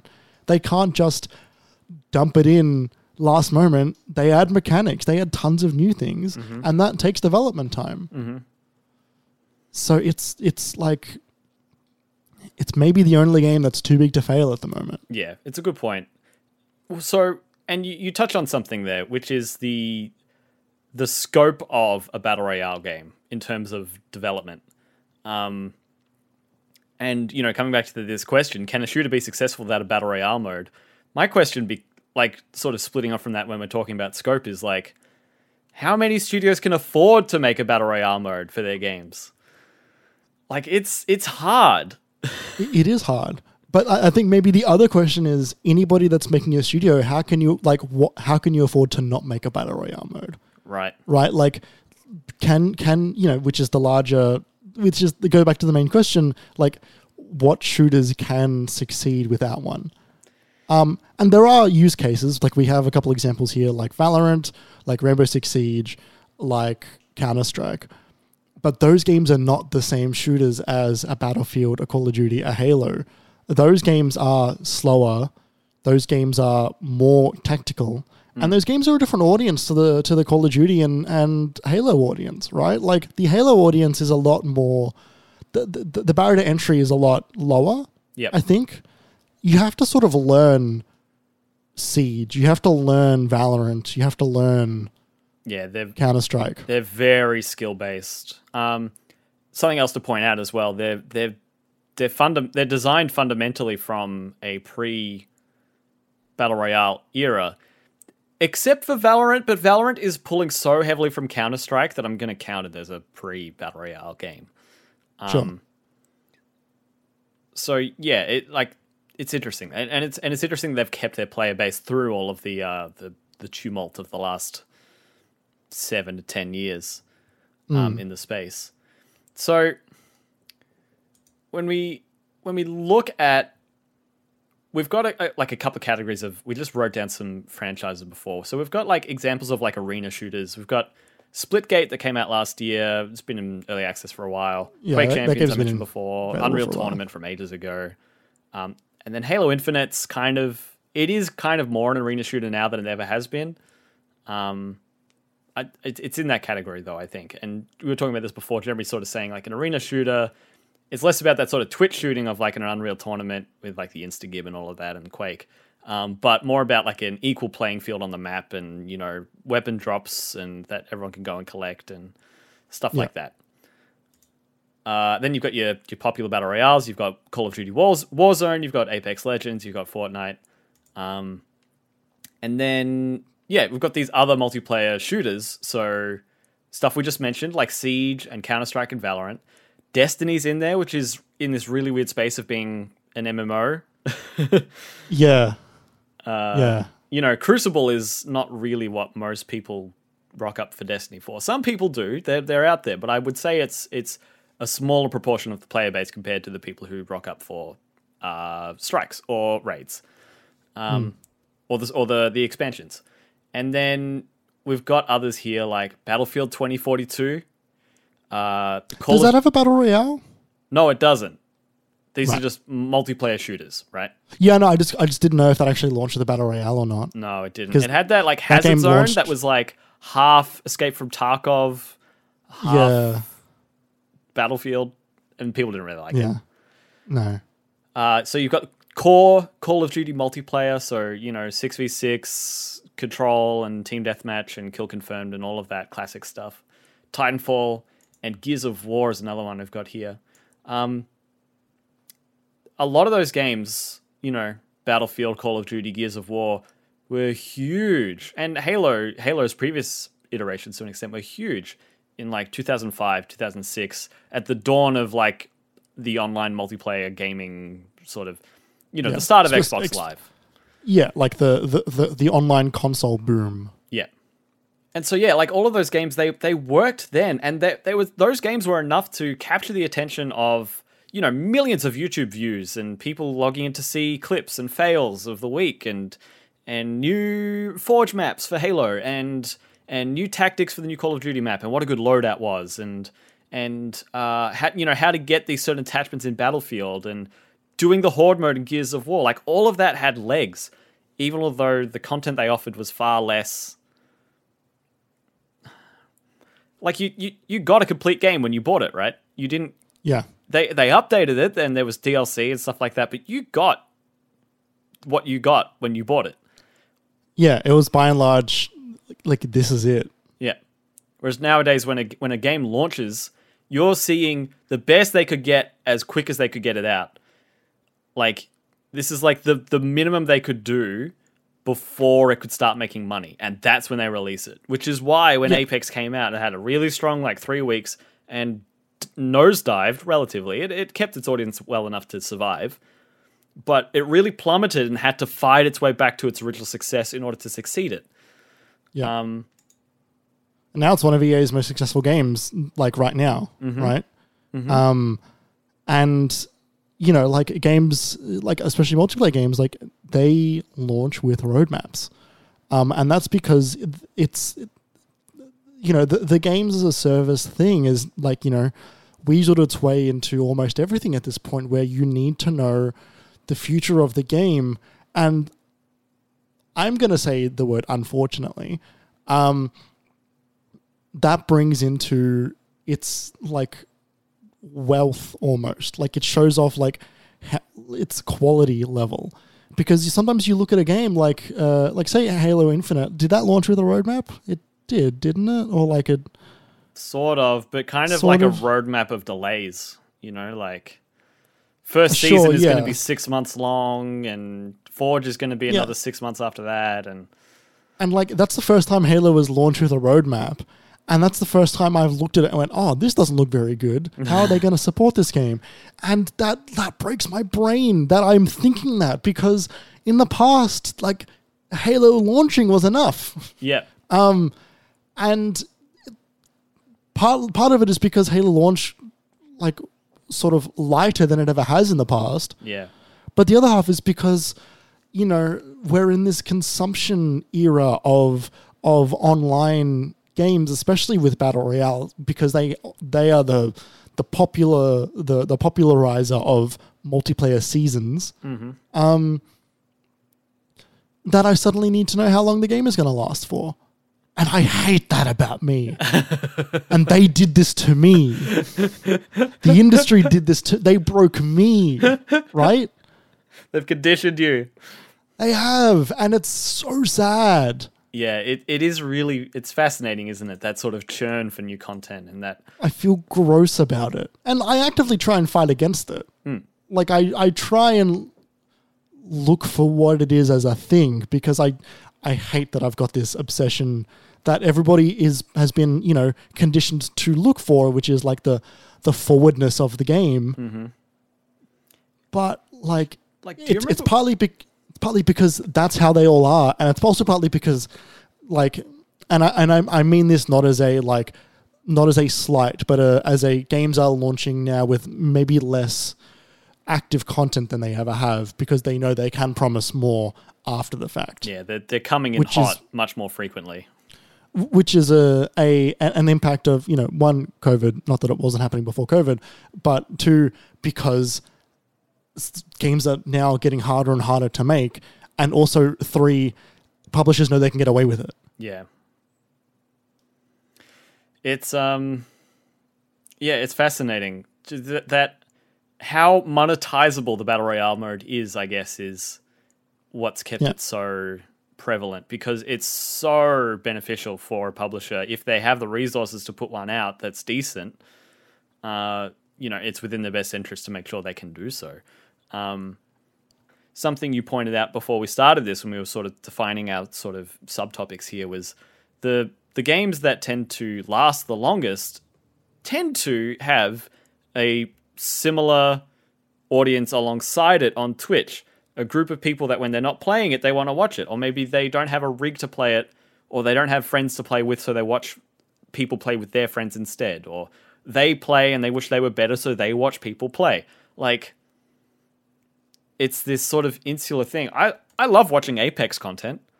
Like, and sure. I go in fits and spurts, everyone does every now and then I come back and it's like, oh wow, look at the shots they were pulling off. And it's getting bad when I start dreaming about sniping in Apex, because that's the top of the mountain for me. If I can hit some sick sniper shots in Apex, that's what I want, right? And when I watch a video of someone doing that, I'm like, oh, I want to do that. I wish I could do that. I'm going to watch people do that more. And then maybe when I jump in the game and don't put any effort into making this happen myself, I'll be able to do that. Yeah. So the relation, I think the relationship between Twitch and a successful shooter these days, I think it tends to be the skill-based shooters. Because all of these games that are still popular, Fortnite's skill ceiling is so high with the building system. And Apex has really got a lot that you can learn and a lot that you can master as well. All of these, Call of Duty Warzone, that's kind of just like really raw Call of Duty, just like really fast time to kill so many players. Like there's loot, there's there's vehicles and there's drops and there's gas. So much of that. Like Warzone is so intense. It's just like IV Call of Duty into the veins. Oh, it really is. I felt so fucking overwhelmed when I played like the 5 games of Warzone. It didn't help that everyone around me was dressed up as fucking Rambo and and Bruce Willis and John McClane from fucking Die Hard. So that was absurd. So yeah, like the games that can pull you in, where you play and then you stop playing and you want to watch people playing, and then when you've done watching people playing, you want to start playing again. Well, it feeds into what we were just talking about, right? That sort of endless consumption. It's the same thing. Yeah. And that's why I think, some of the other... I think that's why Halo has, loosely failed to grab a genuinely large audience, because it doesn't have those things that people go to watch the game for much. Yeah, it's got high skill play, but like that's kind of it. On the same 10 maps and with the same 15 weapons. Yeah. Not that many skins. Yeah, but it doesn't feed itself to like the forever consumption of watching Twitch. Because you were going to see similar things frequently, but it's not you're not going to see the high level plays like you do that are similar frequently, like you would in a Counter-Strike or a Valorant or a Siege. Whereas those are you're going to see similar types of plays, because that arena style is like everyone starts with the exact same thing, and if you're the best, you'll come out on top, sort of thing. Yeah. It's the same thing in Halo, but the skill ceiling is way lower. And so you don't get that exciting moments in Twitch where in Valorant or in Siege, where you don't have to have that high level of knowledge to understand what's going on and still appreciate what's going on, which is why those games, I think, do really well on Twitch. You know, something I'm noticing between these games, not just Valorant, Counter-Strike, Siege, but also the Battle Royales, the stakes are so much higher. Yes. Everyone's got one life in a round. Sometimes you can get brought back in Battle Royales, but, you know, for the most part. When you're watching a Halo match, it's if someone gets like a quad kill, whatever they call that, I don't remember what they call that, the particular Halo match. Overkill, right. You know, if someone gets an overkill in Halo, like, that's impressive, but what's really impressive in Halo is when they get like a Kilimanjaro or something like that, and that's ridiculous. Like getting like 10 kills in like 40 seconds or something like that. That's absurd. But Killionaire, right. But then Call of Duty, or rather Battle Royale with Warzone, Apex, every kill is nail biting because you don't know when the next team's going to arrive. You don't know. You've got to make sure you heal up. You've got to make sure you're managing your resources. And even with something like Siege and Counter-Strike, you know, you can have those moments where it gets set up to have a clutch round, you know, where you've got the 1v5s and you plant the bomb and you know roughly where they're going to be coming from, but if you don't nail your shots, it doesn't matter where you know where they're coming from. And they know where you are, so you have to be better and you have to manage it and you have to perform. And it ends in those, whoa, did you see that? That's ridiculous. And it ends in, you don't get that in Halo. No, you don't. You get like, nice shot. That was really cool. But like, it's so much more muted. Yes. Like, I remember when we first started playing PUBG, we had that moment of like, I've never felt so anxious. I've never had an intense moment as intense as when I was, you know, when I had my first fucking PUBG win, right? Or my first like final round of PUBG, because it is really, really intense. Do you remember how many weeks we spent running away from gunshots in PUBG? Because it's like, oh, there's fighting. We got to go the other way. We've got so much good gear and we're going to get screwed if we get into a fight. Yeah. It's a different feeling, and it's a less competitive feeling, I think, is the issue for these games to go on Twitch. And I think that's really hard because Twitch a lot of the time is a barometer for how well a game is doing. Yeah, definitely. And, you know, it's funny because, you know, Halo Infinite already has, like, competitive leagues in the game. They've already got esports teams who they've set up their own Halo Infinite squads and stuff like that. And they can pull off some amazing things. And the game is set up in a way to facilitate that competitive esports play. And I could see that being appealing. But it is really... It's like... I don't know. I feel like it's like watching a really... I'm trying to think of it in terms of sports, right? Like compared to watching like a soccer match where everyone's off their feet and riding at the end when the ref called something bloody whatever, compared to someone going to watch like croquet. Competitive golf. Yeah, competitive golf. Like the skill is there. You can see it. It's very impressive. But it just doesn't pull the same reaction. It doesn't pull in... You're not as invested, even when you're playing it, even when you're watching it. There's something about it there that isn't pulling that same visceral response. So this blends into another question as well. So games that are on Twitch, a lot of these ones that do well, a lot of them are also free to play. Yes. Can a shooter survive these days if it's not free to play? I think the answer is no. I agree. And Halo knew that. To their credit, the multiplayer, the suite, is entirely free, which is great. Which is why it's still a bit concerning that their audience has dropped off so sharply. But I immediately think of Gears of War 5 coming out a few years ago. Because when it did, it kind of came out with a whimper. And stuff like Battlefield 2042, like when they announced that it was premium and it was multiplayer only...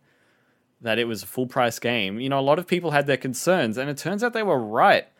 Yeah. But like their concerns would also have been valid if the game had also been good. And it wasn't. Yes. Yeah. Like, I don't know what would have been worse for Battlefield actually if people didn't have to buy it and it was mediocre, or what ended up happening, which is people had to buy it and it was okay. You know what I mean? Like if it was mediocre and free to play, like it would have been forgotten faster than it was, I want to say. But because people had to buy in, they kind of bought in and they gave it as much a go as they could. Yeah. Yeah. That said, you know, there's definitely been hints that they're looking at converting it to free to play as soon as they can, to try and salvage their development in this game. I don't see that not happening in the next 3 months, honestly. Yeah. So, Jeremy, what does free mean? Well, I feel like we kind of spoke about that with the yeah. You know, what does free mean and season passes and stuff like that. Like we kind of spoke about that, how the monetization sort of drives these games and how almost infinitely monetizable they are. You know, when you say it like that, of course, developers are putting more time into it. But can a shooter be successful without a battle royale mode?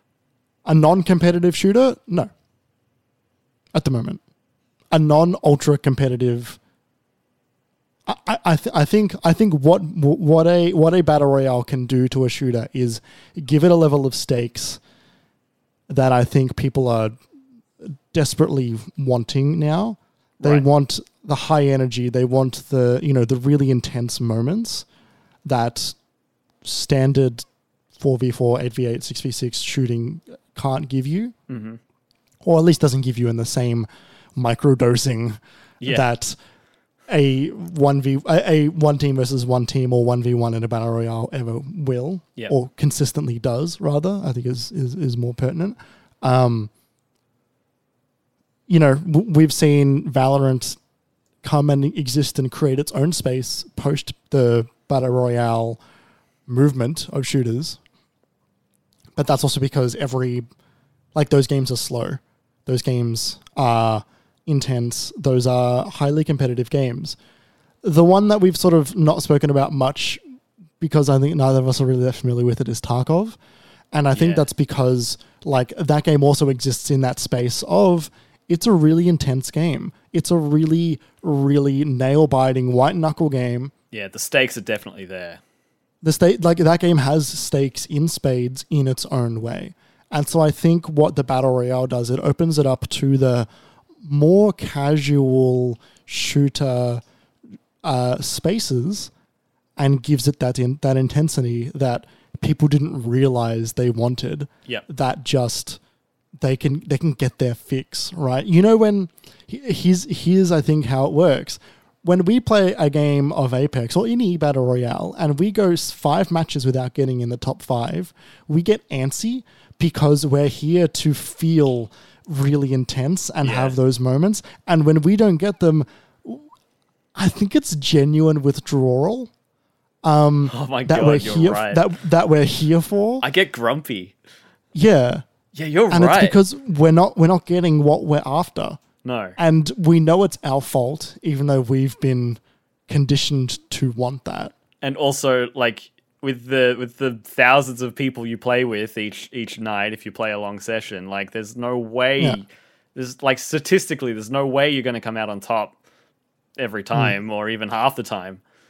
And I want to say, it's maybe dropped off a little bit recently because I haven't been playing it as much, but it used to be I would probably at least get top 2 or maybe win a game every play session, which was maybe about 10 or so matches, maybe. And the one time I got 2 wins in a row, elation. Complete, I was on a higher plane of existence.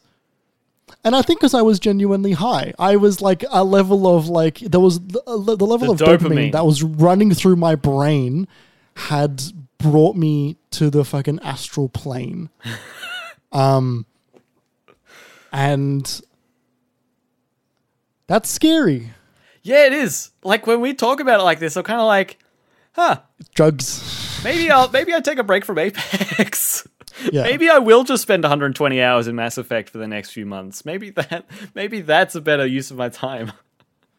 I had that thought when I said the word microdosing earlier, because you're microdosing intensity, which I think is, I gotta I gotta touch some grass. Yeah, I know, right? Like, are we just talking ourselves out from ever playing Apex ever again right now? It's about healthy boundaries, you know. Yeah, like, no, and it is, but it's also designed this way. Maybe Halo is the healthy shooter.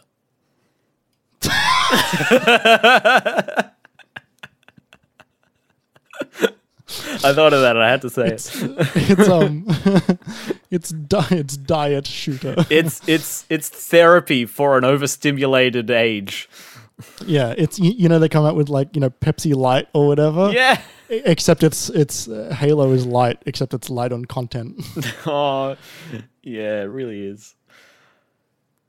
The vegan option. And nothing wrong with the vegan option. Not at all. I'm kind of coming away from this feeling a bit more harrowed than I thought I would. You know what I mean? Yeah. We actually really spooked ourselves. Yeah, we examined these things that we said we would, and it was like, oh fuck. What is the solution? We should all install Escape from Tarkov. I couldn't think of something I want to do less than install Escape from Tarkov. That game is inscrutable. Yeah. Yep. And speaking of level playing field, that definitely isn't that either. Yeah. Oh man. Well, everyone, let us know whether you were as harrowed by this discussion as we were. I want to go home and rethink my life as a sound Dead off in the comments with your addiction. But yeah, I think that's about it. Any closing thoughts on that one, Jeremy, or are we just going to kind of leave it with a bit of existential dread? No, existential dread is what we have. Because we don't have an answer. It just is how it is. Yeah. Oh, God. Well, I hope the kids are all right. Yeah. I'm not. No, but we've seen both sides. What are the kids doing that have only experienced this? Who have only experienced Fortnite. Yeah. Not even like Apex, like Fortnite. With it. Oh my God. I couldn't imagine. Well, everyone, let us know about your existential and capitalistic dread on Twitter. You could tweet any of us. I'm there at KJPalmer_24. Jeremy's there as well. Under the bed hiding. Under the bed hiding. You can also follow the Minimap account there, get a little notification every time, or rather, we put out a tweet every time we put out a new podcast, along with a little clip of what that podcast episode is about, or a funny moment from that week. Maybe this week will be about Jeremy talking about the assassination of JFK. We'll see. If you want to support the show, you can go to minimap.com. You can find all of our episodes there. You can rate the show positively on whatever podcast service you choose to get your podcasts on. You can also support us monetarily on patreon.com/minimapau if you have the funds, if you have the will, if you want to do that for us, that's an option for you. $5. $5. Oh, we just reworked it, didn't we, Jeremy? Yeah. I totally forgot about that. What's the brief rundown on that? What did we change? It's a flat $5. It helps support us, helps keeps the lights on. Yep. You get a couple of outtakes that are around, but it's primarily just a support thing, as well as if you have a question you want us to ask, you can submit it there and we can give it a read. Yep, totally. So yeah, it was sort of we made our Patreon with quite lofty goals, and I don't think there's anything wrong with that. But no. It was definitely to the point where we needed to. We reined it in. Yeah, we reevaluated, and we're happy to do that again in the future as well. But yeah, go have a look if you're interested. If not, we'll be here for you anyway. Until next week, enjoy Horizon Forbidden West, and we'll be back next week with our impressions on the Elden Ring. On the Elden Ring. George Railroad Martin's The Elden Ring. George Railroad Martin. Last week how I said George Martin? It's because It's because I didn't want to use Kind of Funny's joke of George Railroad Martin. That's a Greg Millerism. It's a good one, right? It's great. Thanks so much, everybody. We'll see you then.